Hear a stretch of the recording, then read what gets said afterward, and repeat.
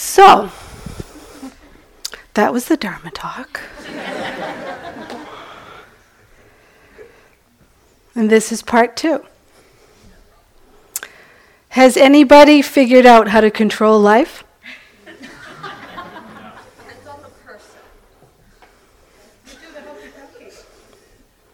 Has anybody figured out how to control life?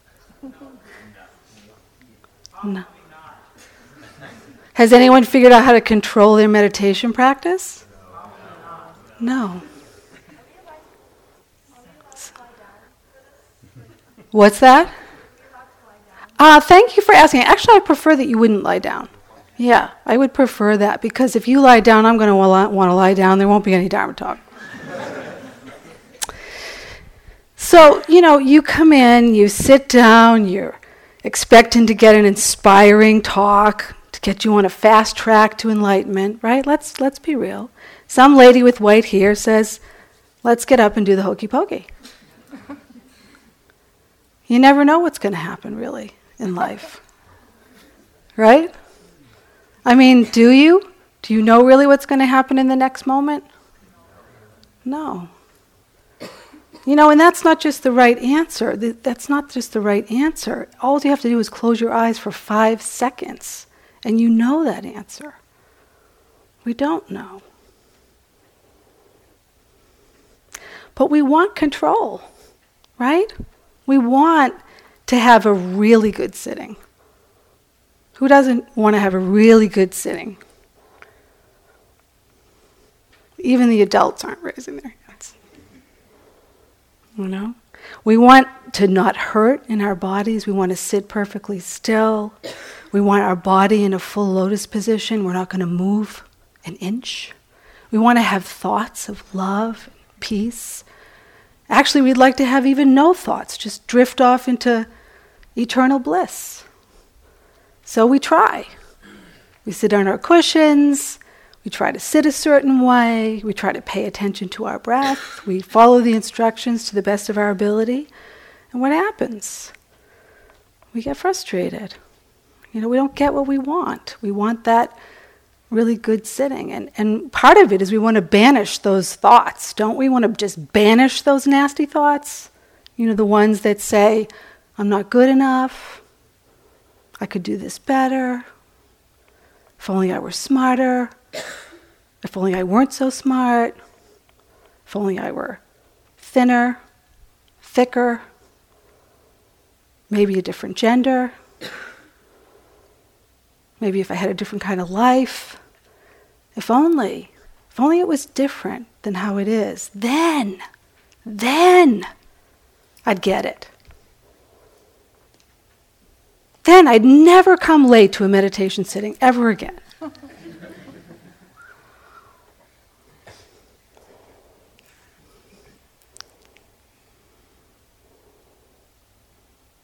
Doesn't happen, does it? It really doesn't happen that way. Or we have a sitting that actually feels quite sweet, quite nice. There's actually some peace in it. We think, well, I got it. No, I got it now. I mean, this could really be enlightenment. I think this is it. This is really peaceful, or this is like the best metta that I ever had. Metta is fabulous, and then just wait till the next metta sitting and you're going out of your mind. You can't stand it. What happened? You must have done something wrong, right? Isn't that where our minds go? What did we do wrong? Why can't we get it to how it was?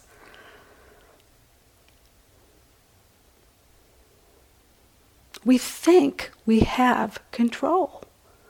And my friends, this is why it's so difficult to come into this hall. Somebody was saying to me, it's like meditation boot camp. In one way, I'm sure it does feel like that. There's not an option. Really, let's think about it. Let's be serious here. If we said, you can come on the retreat, we're going to have discussion groups, we're going to have music, we're going to have workshops, we're going to hang out, we're going to have some meditation, but the meditation is optional. Who would come in the meditation hall? You go. You go. I've got about 3 or 4 hands there. 5, 6. Oh, now we want to look pretty good. Let's all raise our hand. You know, if I asked a group of adults that, they probably would also agree that it would be hard to come in the hall. Maybe not long-time meditators, just because meditators, people have meditated for a long time, they know the results of it. So they keep coming back.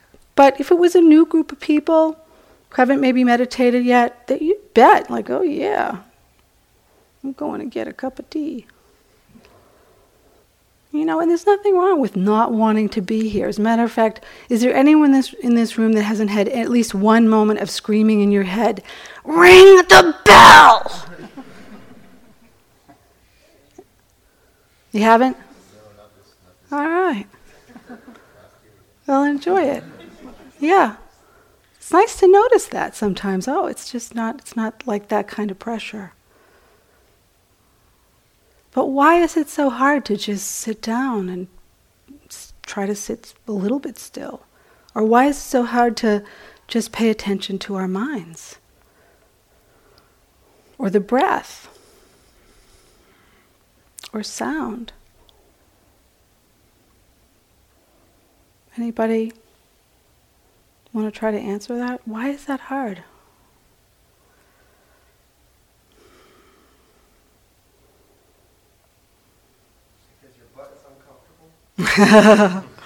Yeah, that might make it hard to pay attention. But then, of course, what do you hear from the teachers up here? Just notice the uncomfortable butt, right? It's not about not noticing, right? I mean, do you hear a lot of unique things from our mouths? It's pretty much what? Pay attention. Yeah. I think like as life forces that we're never really taught as often to like just sit down and like feel and ground ourselves. I think like we always have to be doing something. So when we actually take like a good chunk of a day, really, really dig deep, it can be challenging because we're not always used to that. Like in school, they'll never like take a part of the day where you're supposed to just sit there. You're always learning something, you're always doing something. At lunch, you're always eating. So, yeah, that's wise. Yeah, we're not used to it. Did you want to add something? Yeah. Yes, yes, you. I just don't know your name. Mariah. Oh, Mariah. You just have a different shirt on. Hi, Mariah. Go ahead. I think it's because we're human and that perfection is only a goal. We're human and... Perfection is only a goal. Perfection is only a goal. Yes, it's kind of a goal in our minds because how is it possible to be perfect? Of course, you know, the paradox is that everything is perfect because it is. How can anything be not what it is?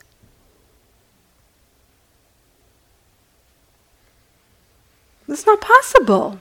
It's not possible.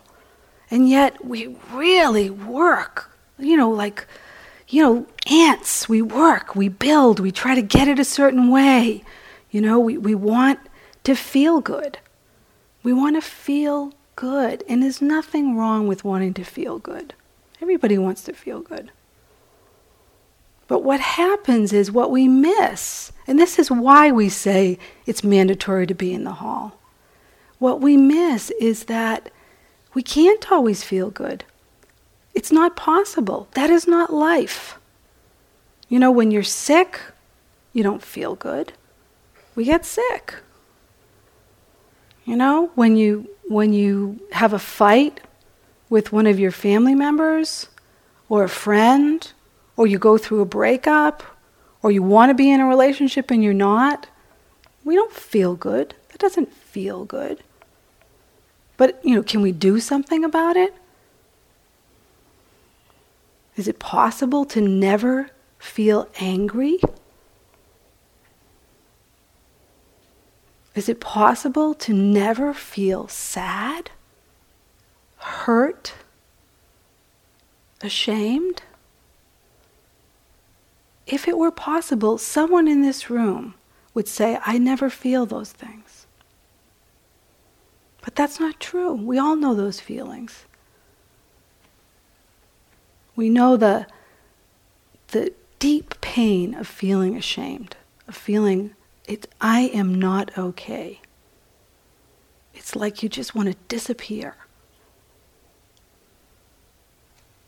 Or we know the burn of anger when someone has really pissed us off. And maybe we're so angry at them, we even feel like we could kill them. Right? Well, hopefully no one has tried that. I know that sounds funny, but I actually mean it. Because people do try it and succeed in it. Simply because they weren't aware it was just anger. Or maybe it was just rage. You can even pay attention to rage.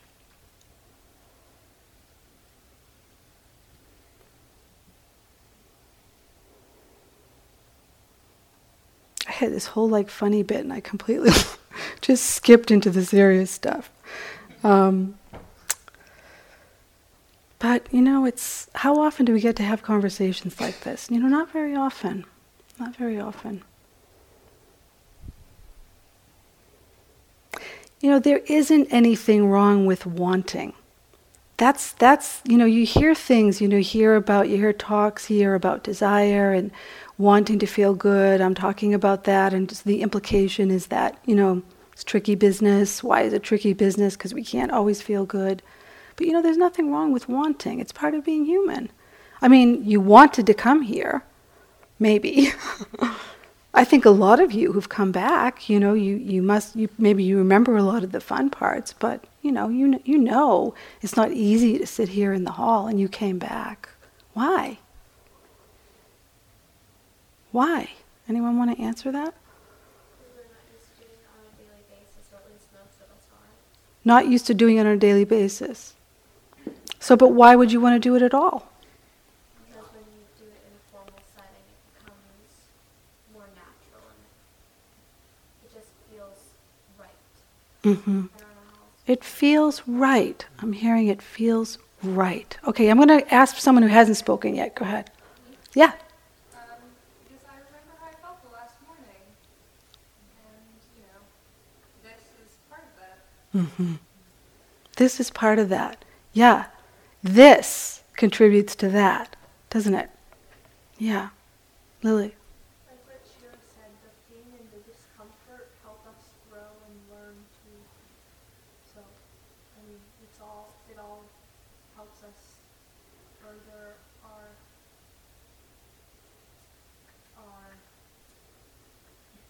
growth. Yeah. Further our being happy, maybe. Maybe we could even say that. Further our being okay, more at peace. Kaylin, what were you going to say? Basically what she said, how, I remember how hard it is in the first couple of days, but then when you leave on the last day, in the last couple of days, you reflect back and you're like, wow, that was totally worth it. Mm-hmm. So peaceful and it makes you get back to your life. Yeah. Thank you. Okay, one more. I feel like it's a way to become centered and peaceful and okay for the most part without material things or any exterior things. You kind of just need to sit somewhere, which is really amazing. Thank you. It's a way to become peaceful without material things. You're just reminding me, as I'm sitting listening to you all, I kind of think probably, maybe I could be wrong. You have no idea how courageous you are. No idea. I taught with some of you were there at a retreat in Andover, a team retreat this past New Year's. And one of you who's here, came to see me individually, and I don't know why, I just ended up talking to her about cell phones, because I just think it's so amazing. You just hand over your cell phones. I'm not so sure adults would even do that, but you do. Maybe that's because we're adults and this is what you're being told to do, so you do it. But you could have said you left it home.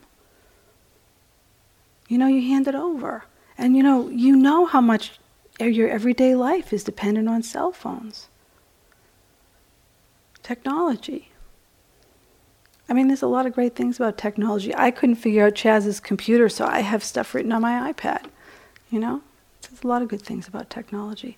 One of you said, when I mentioned about cell phones, and I said, oh yeah, it must be hard without your cell phone. She said, I am so relieved. I am so relieved to not have my cell phone. And I said, why? And she said, because most of the time when I have a conversation with someone, somewhere in the conversation, they go like this.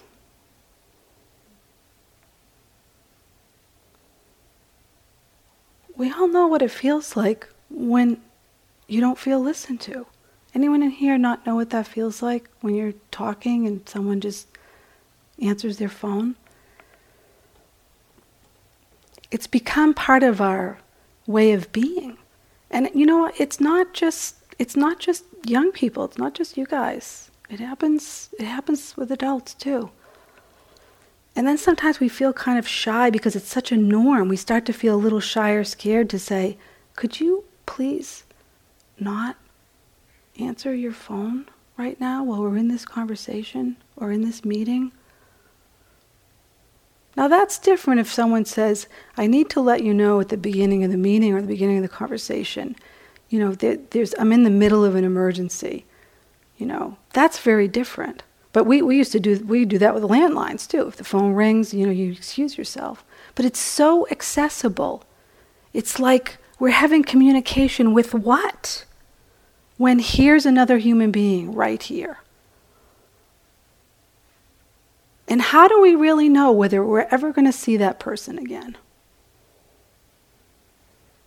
Really?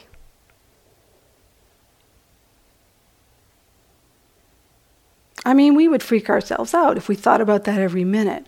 But once in a while, it's actually a really useful reflection. So you are really courageous. It is a big deal to actually not have your cell phone, to not have your technology, to unplug. You grew up with it. So you are doing something so radical here, and look at how you just answered those questions. You're not saying, yeah, I don't really know why I'm here, or I don't, and maybe if some of you feel that way, I don't mean to be poking fun of that. It's actually really fine to not know. You're still being curious, you're still being interested. But so many of the questions were actually quite clear. This had an impact on me. There's a cause and effect. I remember someone saying to me once, I really like the meditation camps, but I kind of wish that we could just do everything else and not do the meditation. That's kind of the worst part. And what would happen if we didn't do the meditation? Like, what happens if we don't, as one of you said, if we don't slow down, if we don't take time to just slow down in our lives and pay attention? We're just like a hamster on a wheel, We're just on the run, looking for something good, And it's just part of our human nature. We don't want to face what's difficult. It's not because we're bad people. The Buddha talked about this, a monk, an Indian monk, 2,600 years ago. How did he get? He understood the human mind. He said, this is what happens. This is how we're wired. We're wired to feel good. We're wired to push away, try to control, get rid of what we don't like. Has anyone been successful with that? Getting rid of what we don't like. What happens when you try to get rid of what you don't like? Does it get better, worse, or stay the same? Worse? Sometimes it gets worse. Sometimes it stays the same. Depends on the situation. Wise answer. Hardly. though, does it get better when we try to get rid of what is. We're just in a battle with what is. Yet, the courage it takes to face not having control, to face not getting it how we want it, to face pain in your knee, to face pain in your mind, to face, self-hatred just rolling along. That's hard to stay with. That's enough to want to just get up in the middle of a session and say, I don't even care. I know a staff person's going to follow me out. I'm just out of here. I'm not saying anything about anyone having to leave. Some of you have to leave if you're feeling really sick. You really have to use the bathroom. Or sometimes you feel like you're going to explode. It feels unbearable. And yet, wow, you didn't go home. You hung out with a staff person, maybe practice with them a little bit, and you're back in the hall. What happened?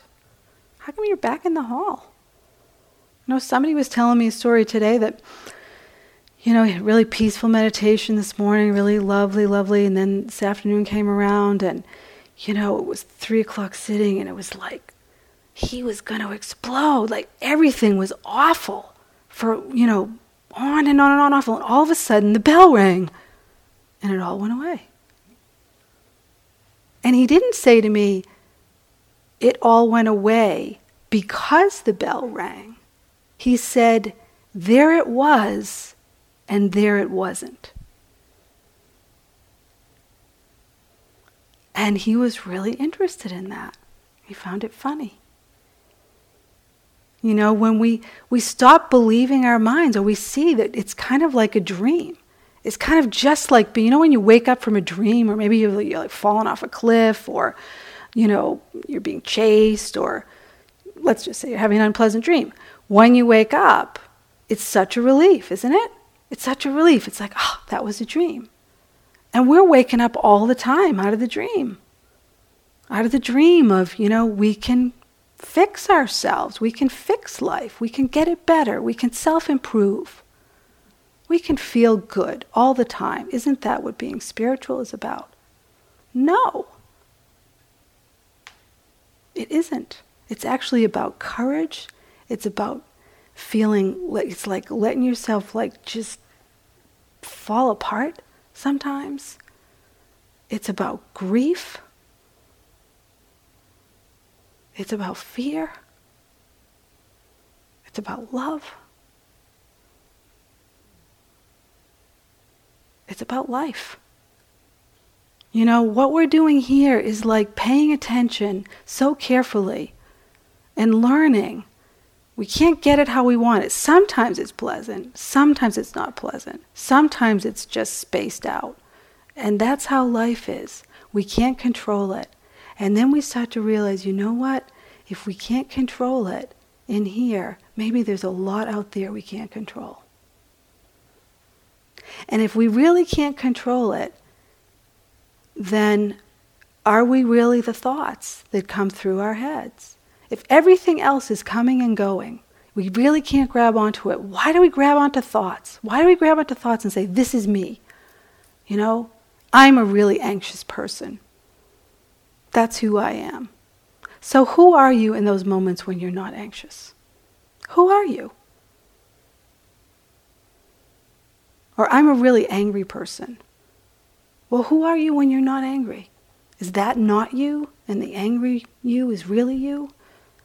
We really start to think this, you get very confused. Right? Because we want to kind of fit ourselves somewhere. And we really don't fit. Why? Because it's always changing. If you start to pay attention to thoughts, really pay attention to thoughts, they come and go just like the rain comes, the thunder comes, and now the sun's here. That's natural, right? Thoughts are like that. They come, they're like a storm of just, bleh. Either I hate me or I hate you. Or maybe it isn't even that bad. Maybe it's just like low grade, what's the point? Unpleasant. And then sometimes she's like, wow, it's kind of quiet inside right now. It's feeling good. It's feeling peaceful. or you had a conversation with someone. Maybe you had a lousy sitting, and then you walked out in the hall and somebody opened the door for you, and your heart just like breaks open. Like you want to just get down on your hands and knees and kiss their feet, right? Because your heart is so open, and that kindness just goes right in. Right? You guys know what I'm talking about, don't you? Mm-hmm. Yeah. That's being alive.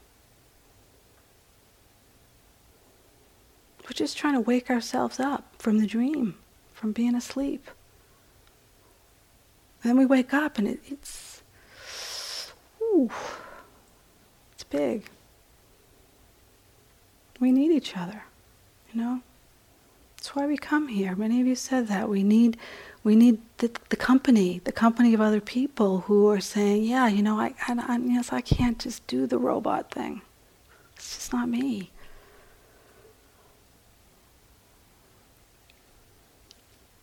Now, I'm not suggesting that we are all so high and mighty in here and everybody else out there is lost. Please don't interpret what I'm saying that way. As a matter of fact, there's some events that have happened recently in our larger community that are worth contemplating. And one way I'd like to lead into that is by saying, who here in the last 2 years has had someone that you know die? Yeah, that's most of us, almost all of us. Right now, as we sit here together, a friend of mine from high school, we were friends, same age as you all, is dying as we speak. So I'm sharing this with you all now that I'm devoting this talk to her. I didn't get a chance to see her because she wasn't feeling well. And she just very recently got a cancer diagnosis, like in May. She had not very long to realize her life was going to be very short. Her name is Andrea. And Andrea was a basketball player in high school. Tall, white girl, tall. She had a big nose, glasses. And her nickname, she was called Big Bird because she looked like Big Bird. And she claimed that. I don't know if somebody was teasing her once, but she claimed that as her name. As a matter of fact, she came this past winter to, I lost my dad in February, and she came to the wake and she signed it Big Bird. So this one's for Big Bird.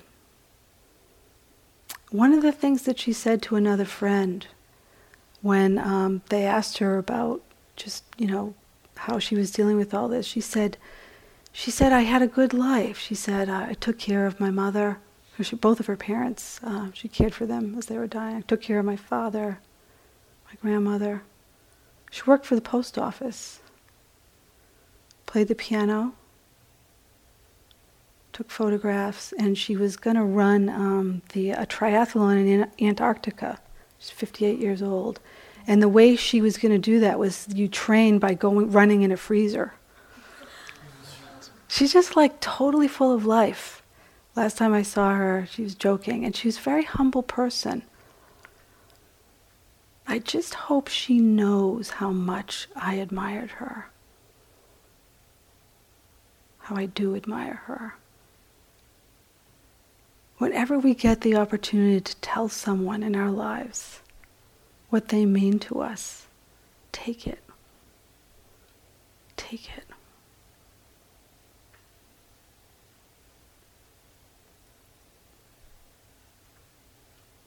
A group of people a few weeks ago at a church in Charlestown, South Carolina,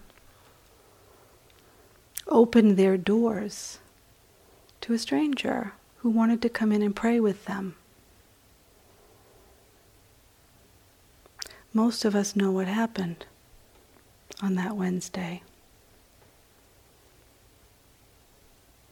When you talk about the mind, what happens in a mind that believes people should die? And that people should die because of the beautiful, beautiful color of their skin. That's insanity. That's hatred. And I wish I could say that was just that deranged person. Well, it was.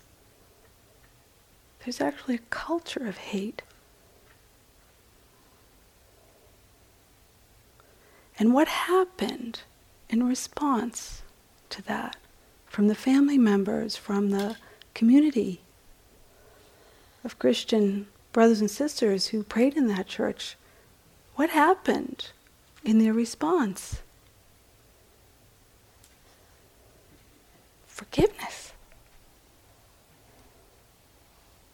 Oh, they don't need to come to a meditation center.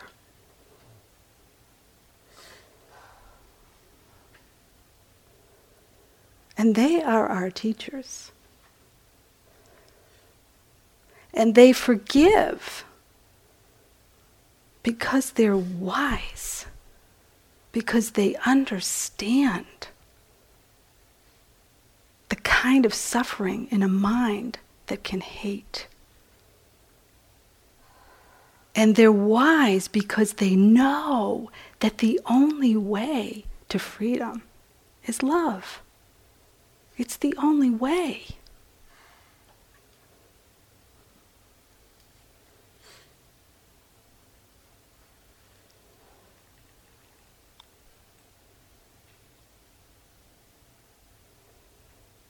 And that includes forgiving ourselves, my friends. That includes that. You know, when you let yourself down,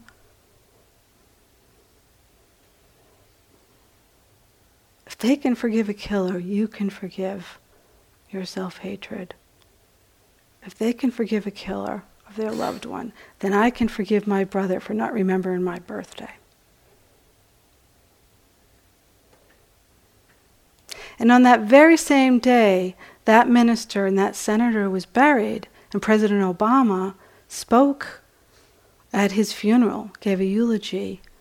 The United States Supreme Court approved the marriage of same-sex couples in this country. So there's hope for this planet, folks.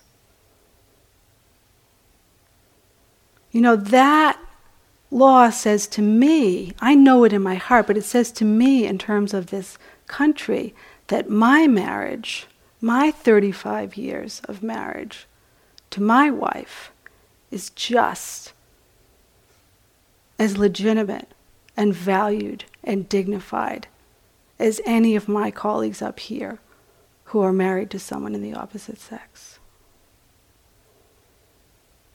That's an important message, isn't it? That's a message of love. That's a vote for the planet.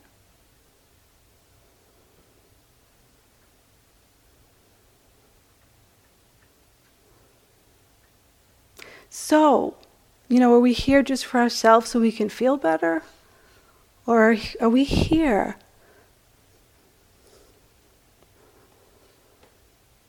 because we want our planet to survive? Because we want people to survive? Because we know somewhere already in our hearts and minds that the only truth in life is love.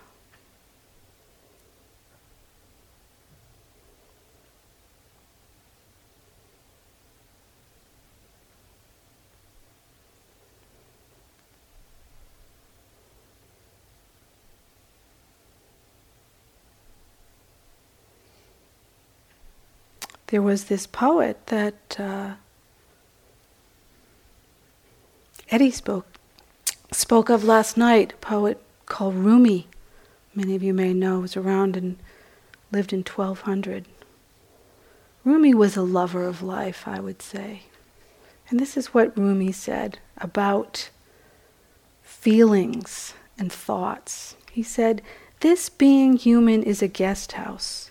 Every morning a new arrival, a joy, a depression, a meanness. Some momentary awareness comes as an unexpected visitor. Welcome and entertain them all. Even if they are a crowd of sorrows who violently sweep your house empty of its furniture, still treat each guest honorably. All these feelings. That guest may be clearing you out for some new delight. It's counterintuitive to say yes to what's happening in our experience, but what happens when we say no? What happens when we turn away from our own experience? It's just more suffering. It's another form of hatred, really. We don't mean to be doing that, but it's habitual. And so when we turn towards and say, I can be there for this, I can just be with it. Maybe I can be with it with kindness. Maybe I can be with it with wisdom and realize, well, it comes and goes, so how can it possibly be me? It's a visitor.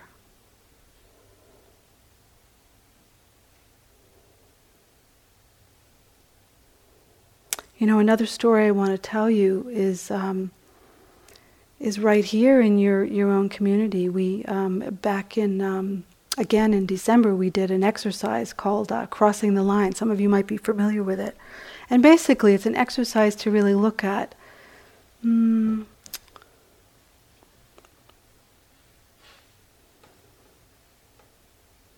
life, to look at kind of the ways we've had privileges in our lives and the ways that we haven't. And so often you're asked to take a few steps forward if, let's say, you've been able to have an education or get paid for college or have a car or live in a home, maybe have parents. Some of you here may not even have parents. And then you take steps backward, like say if your family didn't have money, if you sometimes had to miss a meal, if you were treated poorly because of your skin color or your sexuality. And one of the people, and as these questions get asked, the line which starts like this goes like this. So that some people are moving to the front and some people are moving to the back. And I can tell you for sure the people that are moving to the front are in agony, because they know what's happening behind them. And then at one point at the end of the exercise, the instruction is that everyone, the front people, have to turn around to the back. And they look at each other. And one of the people who was so far in the back, he kind of was up against a brick wall, really. He looked at people in the front and he said, I'm happy for you. What? You mean that's possible? Thank you. Thank you for reminding me that. That's possible.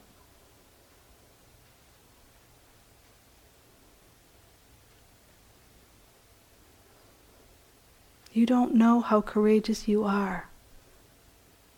You don't know what a force you are in this world just by coming here, just by being willing to pay attention, just by being willing to say to yourself, it's okay, honey. It's okay, it sucks right now and it's okay.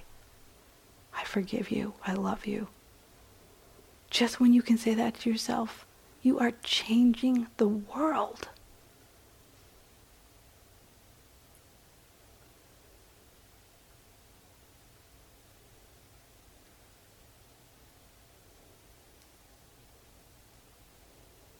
One of you asked today, is it possible?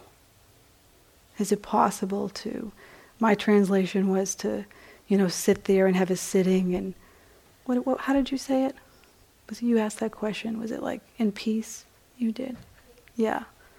What was the question you asked? Have you ever been able to just sit there sitting without losing track, just be able to pay attention the whole time? Oh, have you been able to pay attention the whole time? Well, I guess I might say, I'm not so sure about that. But my translation of that question is it possible to experience peace in your life? Not just like a little bit, but maybe more often than not. No matter what the circumstances are around you. That's a tall order, isn't it? If someone in your life has died, if you've lost a job, if you're having trouble with your family. hard to imagine feeling peace. When we can slow down, show up, and say yes just to this moment, just to this moment, because that really is all there is right now, is just this moment. If we cannot be in a battle with this moment, and however it is, in our minds, in our hearts, around us, we will know a peace that is surpassed by nothing else. And yes, my friend, yes, that is possible. Let's sit together.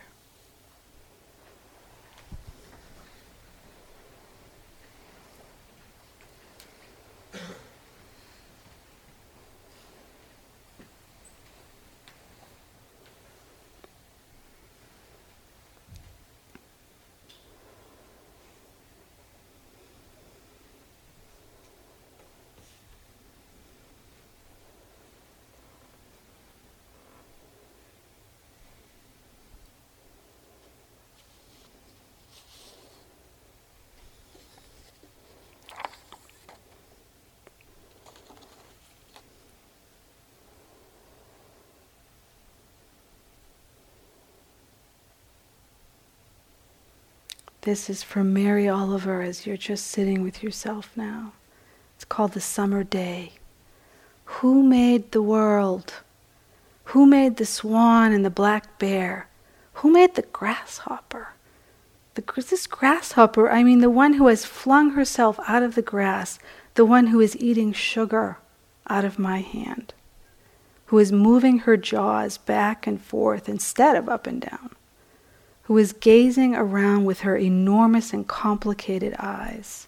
Now she lifts her pale forearms and thoroughly washes her face. Now she snaps her wings open and floats away. I don't know exactly what a prayer is. I do know how to pay attention, how to fall down into the grass, how to kneel down in the grass, how to be idle and blessed, how to stroll through the fields, which is what I have been doing all day. Tell me, what else should I have done? Doesn't everything die at last and too soon? Tell me, what is it you plan to do with your one wild and precious life? And if you plan to do with your one wild and precious life, to turn your attention to this moment with complete acceptance, that, my friends, is a life well lived.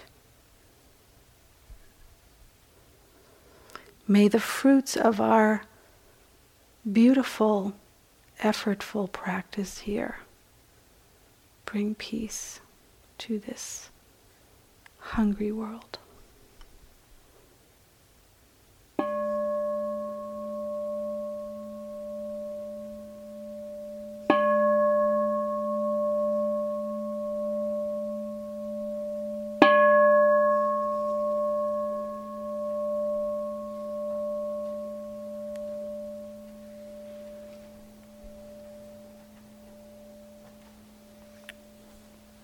So beautiful. Thank you for listening. To learn how you can support the teachers and Dharma Seed, please visit dharmaseed.org/donate.